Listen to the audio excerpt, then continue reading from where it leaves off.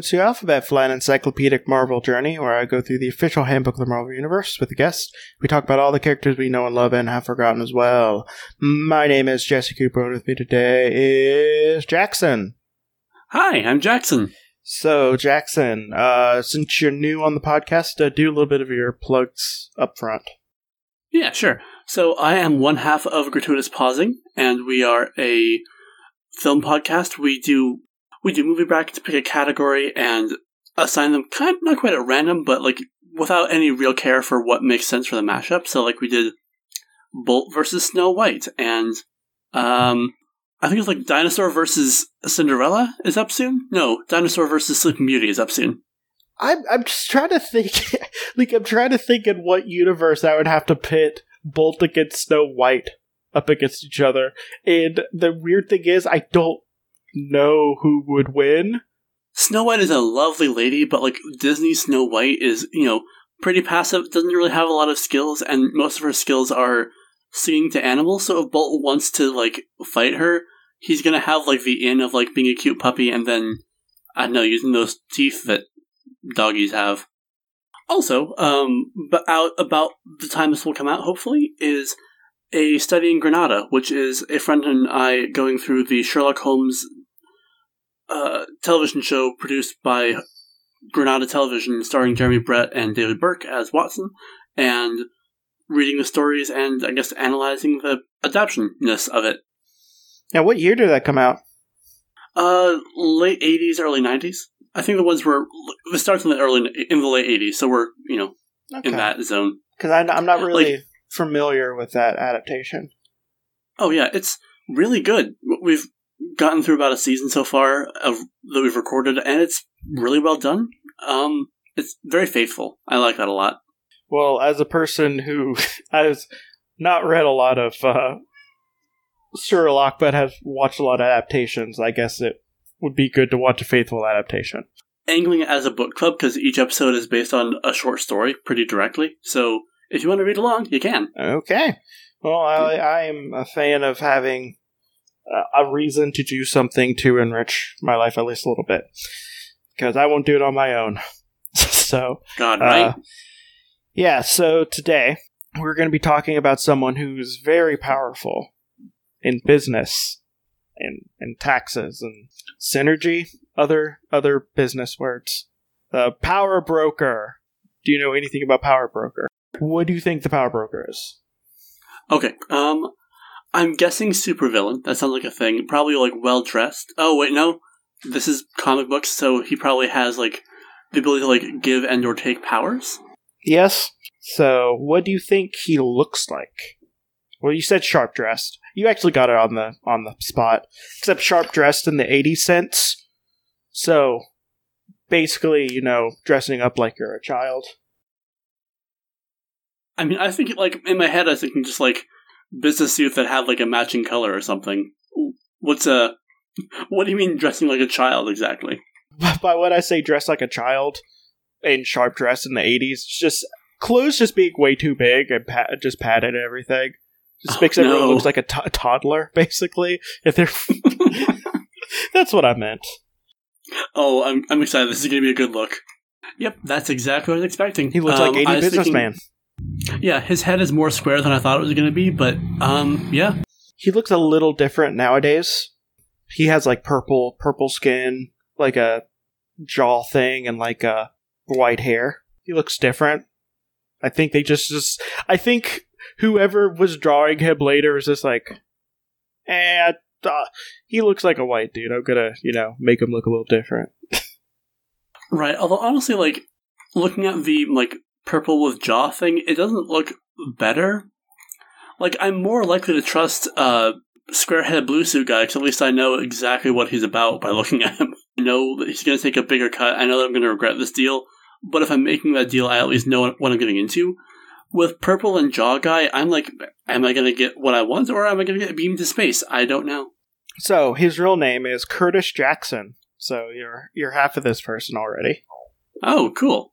He is a criminal entrepreneur, a former West Coast manager of the corporation, and now head of Power Broker Inc. Yeah, so do you want to know about the corporation? I sure do. Okay, so the corporation, capital C, is an evil corporation. That's it? That's it. Good. So, yeah, we're done. By the way, this is just a subtle, the corporation is just an evil corporation. There are a lot of those in Marvel, so I appreciate that they're kind of just like exactly what it says on the tin. Well, the thing is, it's like, there is a lot of those. Don't get me wrong, like Roxxon being the evil corporation. I don't know why they didn't name anything else. When you try to look it up, it just says it's an evil corporation that worked in America. Like, it's just like, why don't you nail it down to one?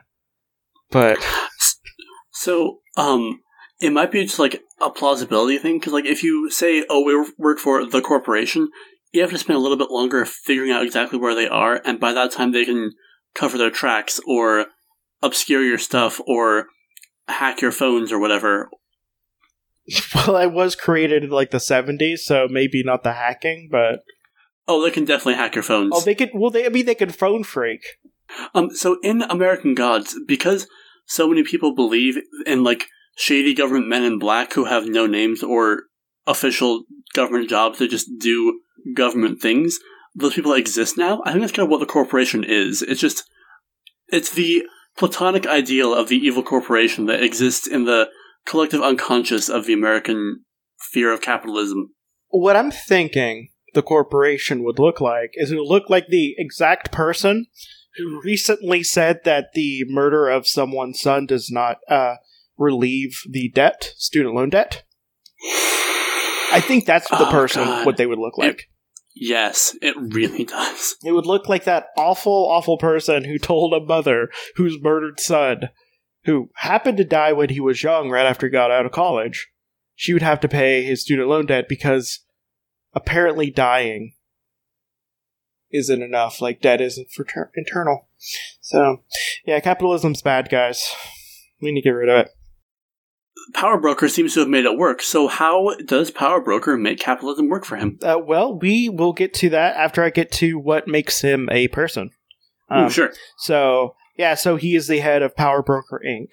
He's known to some certain government officials, some U.S. Army officers, and the LAPD. He currently has no criminal record.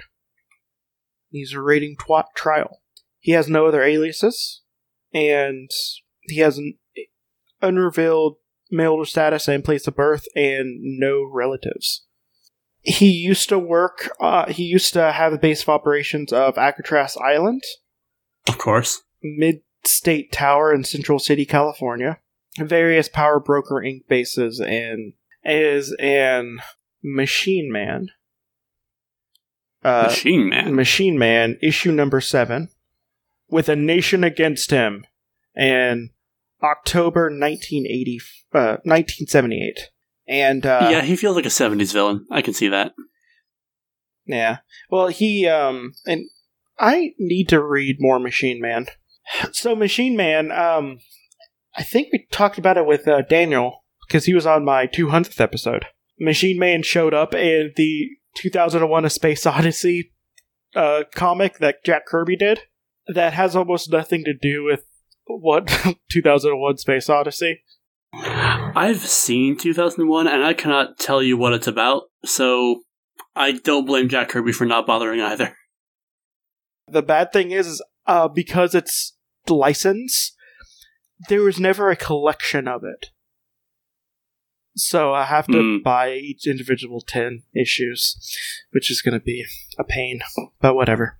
That's just woe is me stuff. I just wanted that because I want to just do like a straight just run of Machine Man, like just talk about all the Machine Man issues, which ends in one of my favorite it covers ever.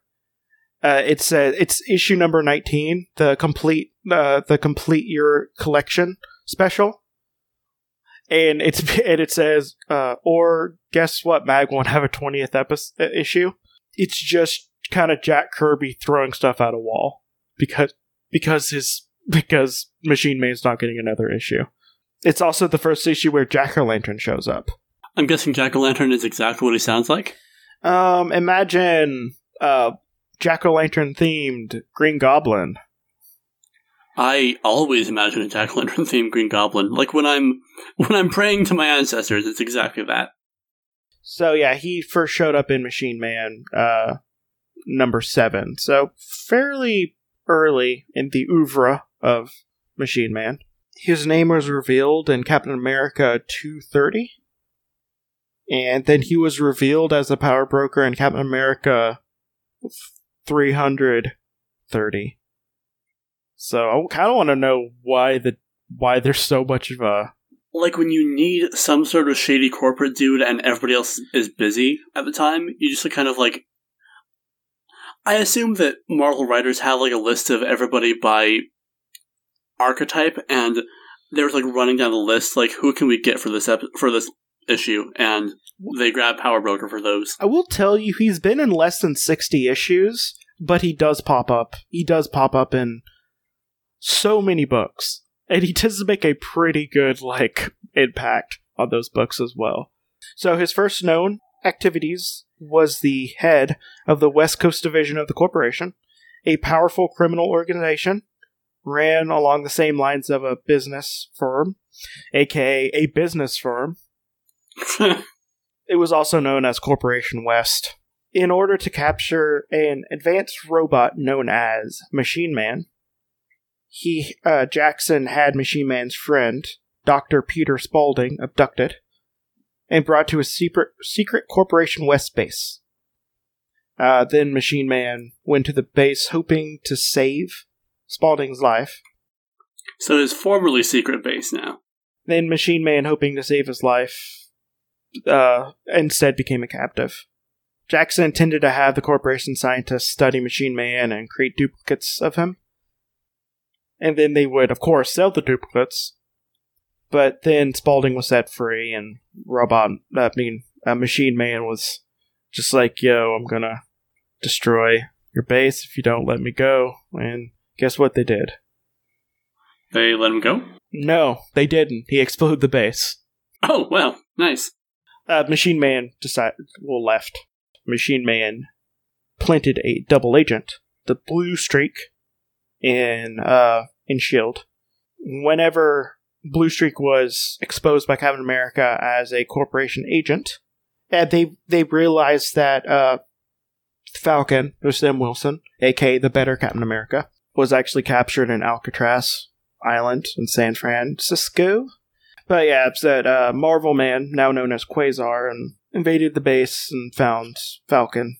Yeah, whenever Captain America and, I guess, Quasar invaded the base, they found Falcon being held by Jackson. Of course. Oh. Yeah, you. Listen, I would hold Sam Wilson as long as he wanted me to. Sorry, let me get my words right. Because they have a typo, which actually matters a lot. Oh no. So they captured Bruce Banner, but they have Bruce Manor here instead. So someone really messed up. Is Bruce Banner also a thing? No, it's Bruce Banner. Well, Bruce Banner. They decided to use both of them as hostage. Sure. Also, sorry, I'm stuck on this now. I want something called Bruce Manor, where it's just Bruce Banner, but he turns into like a house when he gets angry. See, the only reason why I think this could be a thing is because if it was like a Machine Man issue, or if it was like a Howard the Duck issue, I'd be like, yeah, of course there's someone named Bruce Manor. Right, I get you. And stuff like that. You know, it's a Hulk that's really, really polite, so he never punches. I love him. It's pretty cool. Also, a thing I want to bring up. So the current event, which is being written by Jerry Duggan, which means it's probably going to be the first good event they had in the last couple of years. Mm-hmm. They have a thing called Infinity Warps. Basically, the Infinity Stones that were reformed were broken, and a bunch of people got combined. So they're doing an amalgam universe, but in only Marvel. Oh, cool! And Ant-Man and the Hulk got combined. God, so he gets stronger and smaller the madder he gets. So you basically have this tiny, incredibly strong man who you can't see coming after you. Oh, that's so good. Yeah, I love it. I love it. That's why I love Jerry Duggan. He's such a good writer. I trust Jerry Duggan to be the architect right now because he's also writing Avengers. So he's going to be the one in charge because they finally kicked out Bendis because he's such a bad writer when it comes to ensemble stuff. But I'm just excited. I'm excited for this for the next several months of comics. Yeah, that sounds great. Like I hope that we like see that translated to other platforms as well. Like that's just a good idea. There was just a big old battle because Boehner decided to get mad and people didn't like it when he was angry. I'm really not sure who was like holding the Hulk hostage is going to go well for us. Well, it's a plan that comes up a lot. Okay. Jackson, you decided to destroy the Machine Man. So what you did was you sent a bunch of men to basically gas him and paralyze him. And then a corporation agent, disguised as Machine Man, abducted the Hulk's friend, Trish Starr, before the enraged Hulk's eyes. And challenged the Hulk to meet him at the Dr. Peter Spaulding's house in Central City, California. So the Hulk was just like, yo, you stole my friend. Hulk mad, Hulk smash, Hulk hate puny Machine Man. And he decided to, fight. And they did tremendous combats with each other. That's a really weird sentence. Wait, that's a real sentence in the thing? They engaged in tremendous combats with each other. I kind of love that, actually. That's a good line. If they had more than one fight, it was a combat. It feels very like Thor-ish. Like I can see Thor going like, "Oh, we had tremendous conflict with each other back in the day," or whatever. This is one of the most typo-ridden entries I've read. They learned together that it was you who was holding them, holding Trish. The Hulk went to attack you. Confronting the Hulk atop of the building, he threatened to shoot Starr if the Hulk tried to stop him. But then Machine Man followed the Hulk and took his gun and tore it and was just like, "Yo, stop it!" And then the Hulk was just like, "Yo, puny businessman, fall off 8-story skyscraper with my fist." He happened to fall off 8 stories. Oh. Unfortunate. Yeah. But then the Machine Man saved his life and handed him over to the police. I guess that's the right choice. The corporation ended, but thanks to Jackson's lawyers, he escaped a conviction and he founded a new company, which he headed himself, Power Broker Inc., which was based in LA. And its specialization was strength augmentation to superhuman levels. He kept the fact that he kept the secret that he was the head of the company by basically naming himself the Power Broker. So he did do Curtis Jackson's Inc. We give people powers. I mean, Power Broker is a way better name for that. Like it's a good branding choice. But it is known who he is by most of the people who deal with him. Like, he doesn't hide it, but he doesn't necessarily broadcast it. And he worked with Dr. Carl Malus, who was the creator of the strength augmentation, presumably.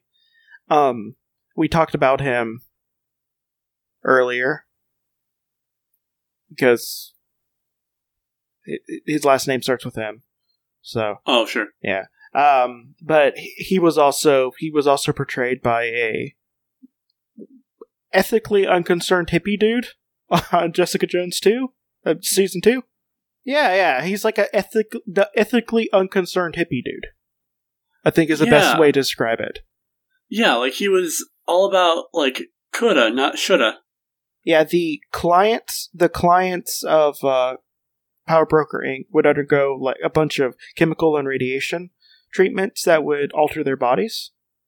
If they had like a gene that would, if prodded, would give them like super strength, or most of the time it's super strength, but some other power. Oh, sure, like the meta gene, basically. If they had a meta gene at all, it would activate it to superhuman levels. But if not, it would turn them into basically misshapen, mentally defective monstrosities. Ah. And they were left to live in the sewers of Los Angeles. So Daniel's podcast, OK Crusader, the first entry that we looked at was Vermin, who is basically the same thing, where somebody turned him into a rat person and then just stuck him in the sewers of New York. And I like that Marvel's sewers are just full of genetic experiments gone horribly wrong. I think it's just a tradition at a certain point. It's just like, hey, refuse. Get off this street. Just be a weirdo underground, please. I mean, I think we've all been there. Yeah. I mean, if like I have been on record, if I could just live underground and still get like a good internet signal, I'd probably do it. God, right? So anyway, he has this genetic augmentation lab.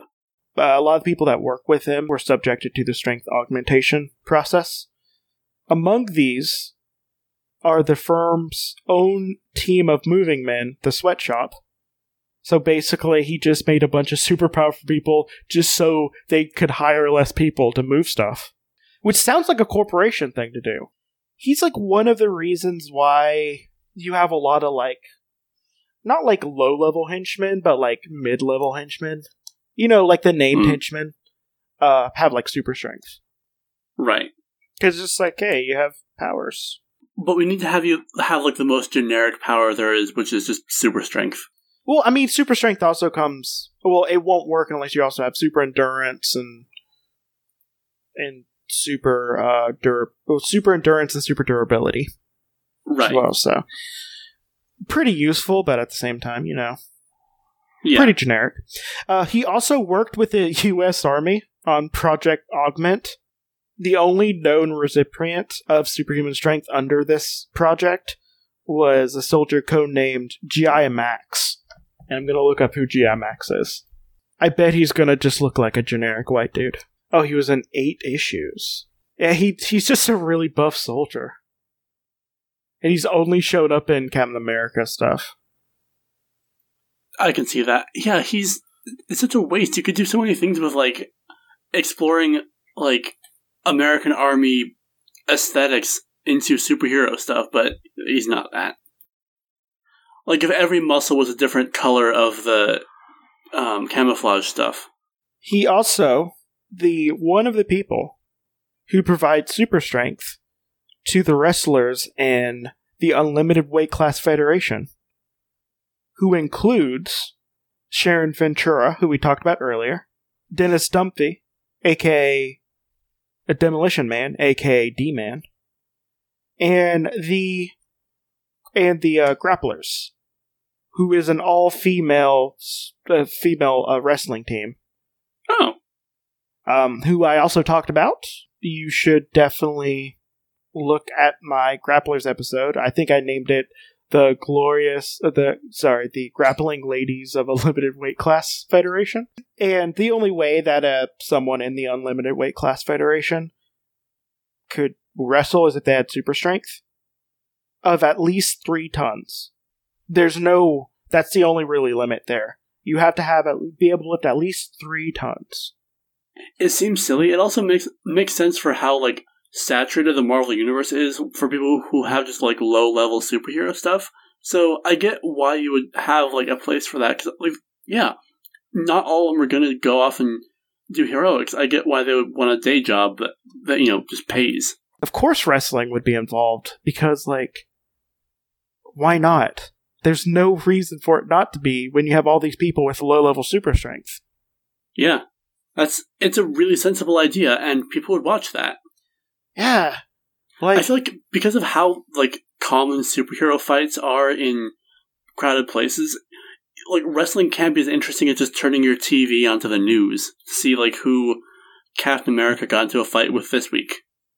About 2/3 of the people in the Unlimited Weight Class Federation got powers from Power Broker Inc. But that was broken up by Ms. Marvel. That's Shannon Ventura. No relation to the other Ms. Marvel at all. And the Thing, kind of broke that up and whatnot. After that, Captain America basically is just like, hey, D-Man, you're cool. Why don't you be my friend? And guess who's our friends now? It's D-Man and Captain America. It's quite adorable. Oh, that's good. Friendship. If you want to read a good D-Man story, also featuring the best pup in the universe, Lockjaw, you should read the Lockjaw series. It's 3 issues. It's about Lockjaw trying to find his family across the universe. And it's very adorable, and you can see little puppies. And also Lockjaw just making D-Man's life just not that fun. There's some more stuff happened with G.I. Max, and then Captain America accidentally fatally shot him, apparently. Oops. He's 5'11". And he weighs 235. He has gray hair, but he dyes it brown. He's a person who is a businessman, so there's nothing else there. He seems like a utility character more than a character that compels the story. Like, he's necessary to get us, the Unlimited Weight Class wrestlers to, to have shady corporations and that kind of thing happening in the plot. But he doesn't seem driven enough to be, like, a primary villain, and nor does he have, like, tragedy to make him, like, someone who I want to see redeemed. He's a good utility character. Like, yeah. I do agree with that. I don't hate when I see him. He was, like, one of the major villains in a run of The Astonishing Ant-Man, the one written by Nick Spencer, before he went to write Nazi Cap. But he was the creator of the Hinch app in Ant-Man, Astonishing Ant-Man, where basically it was Uber for henchmen, superpowered henchmen. So, like, if you wanted a crime done, but you didn't want to do it yourself, you could just, pay probably a pretty good amount. But not as much as you think it would be. But, like, a good amount. It's another great thing that could only happen in, like, a comic book universe. Yeah, that's very utilitarian. I want to see this person, like, I want to see this character be, like, a primary, or at least a noteworthy villain in a thing where, like, they double down on, like, the corporate aspect? The corporate aspect can kind of be like, well, what would logically happen in this universe? Kind of like how the MCU kind of has a lot built up now. You can take time for the side stuff with, like, damage control and Spider-Man Homecoming or whatever. Like, this guy's really good for kind of exploring the logical fallout of this world that is so oversaturated with superheroes, and I appreciate that he has that really good function. Yeah, well, as I said in, like, the Dr. Carl Malice episode, he plays a really good role if you need someone to push the story in a certain direction, without it feeling like a plot contrivance. Right, because, like, he's been around forever, and he kind of has this, like, he has a brand.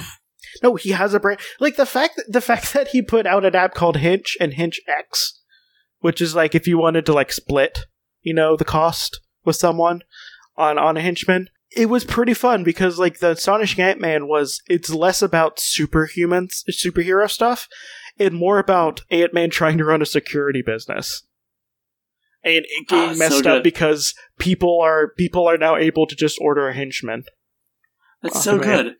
It's like, I want more stuff. Like, I would definitely like to read like a limited series, like, Yeah, exactly. Like, on just the Power Broker and just corporations, like, just injecting, like, that dry corporate stuff.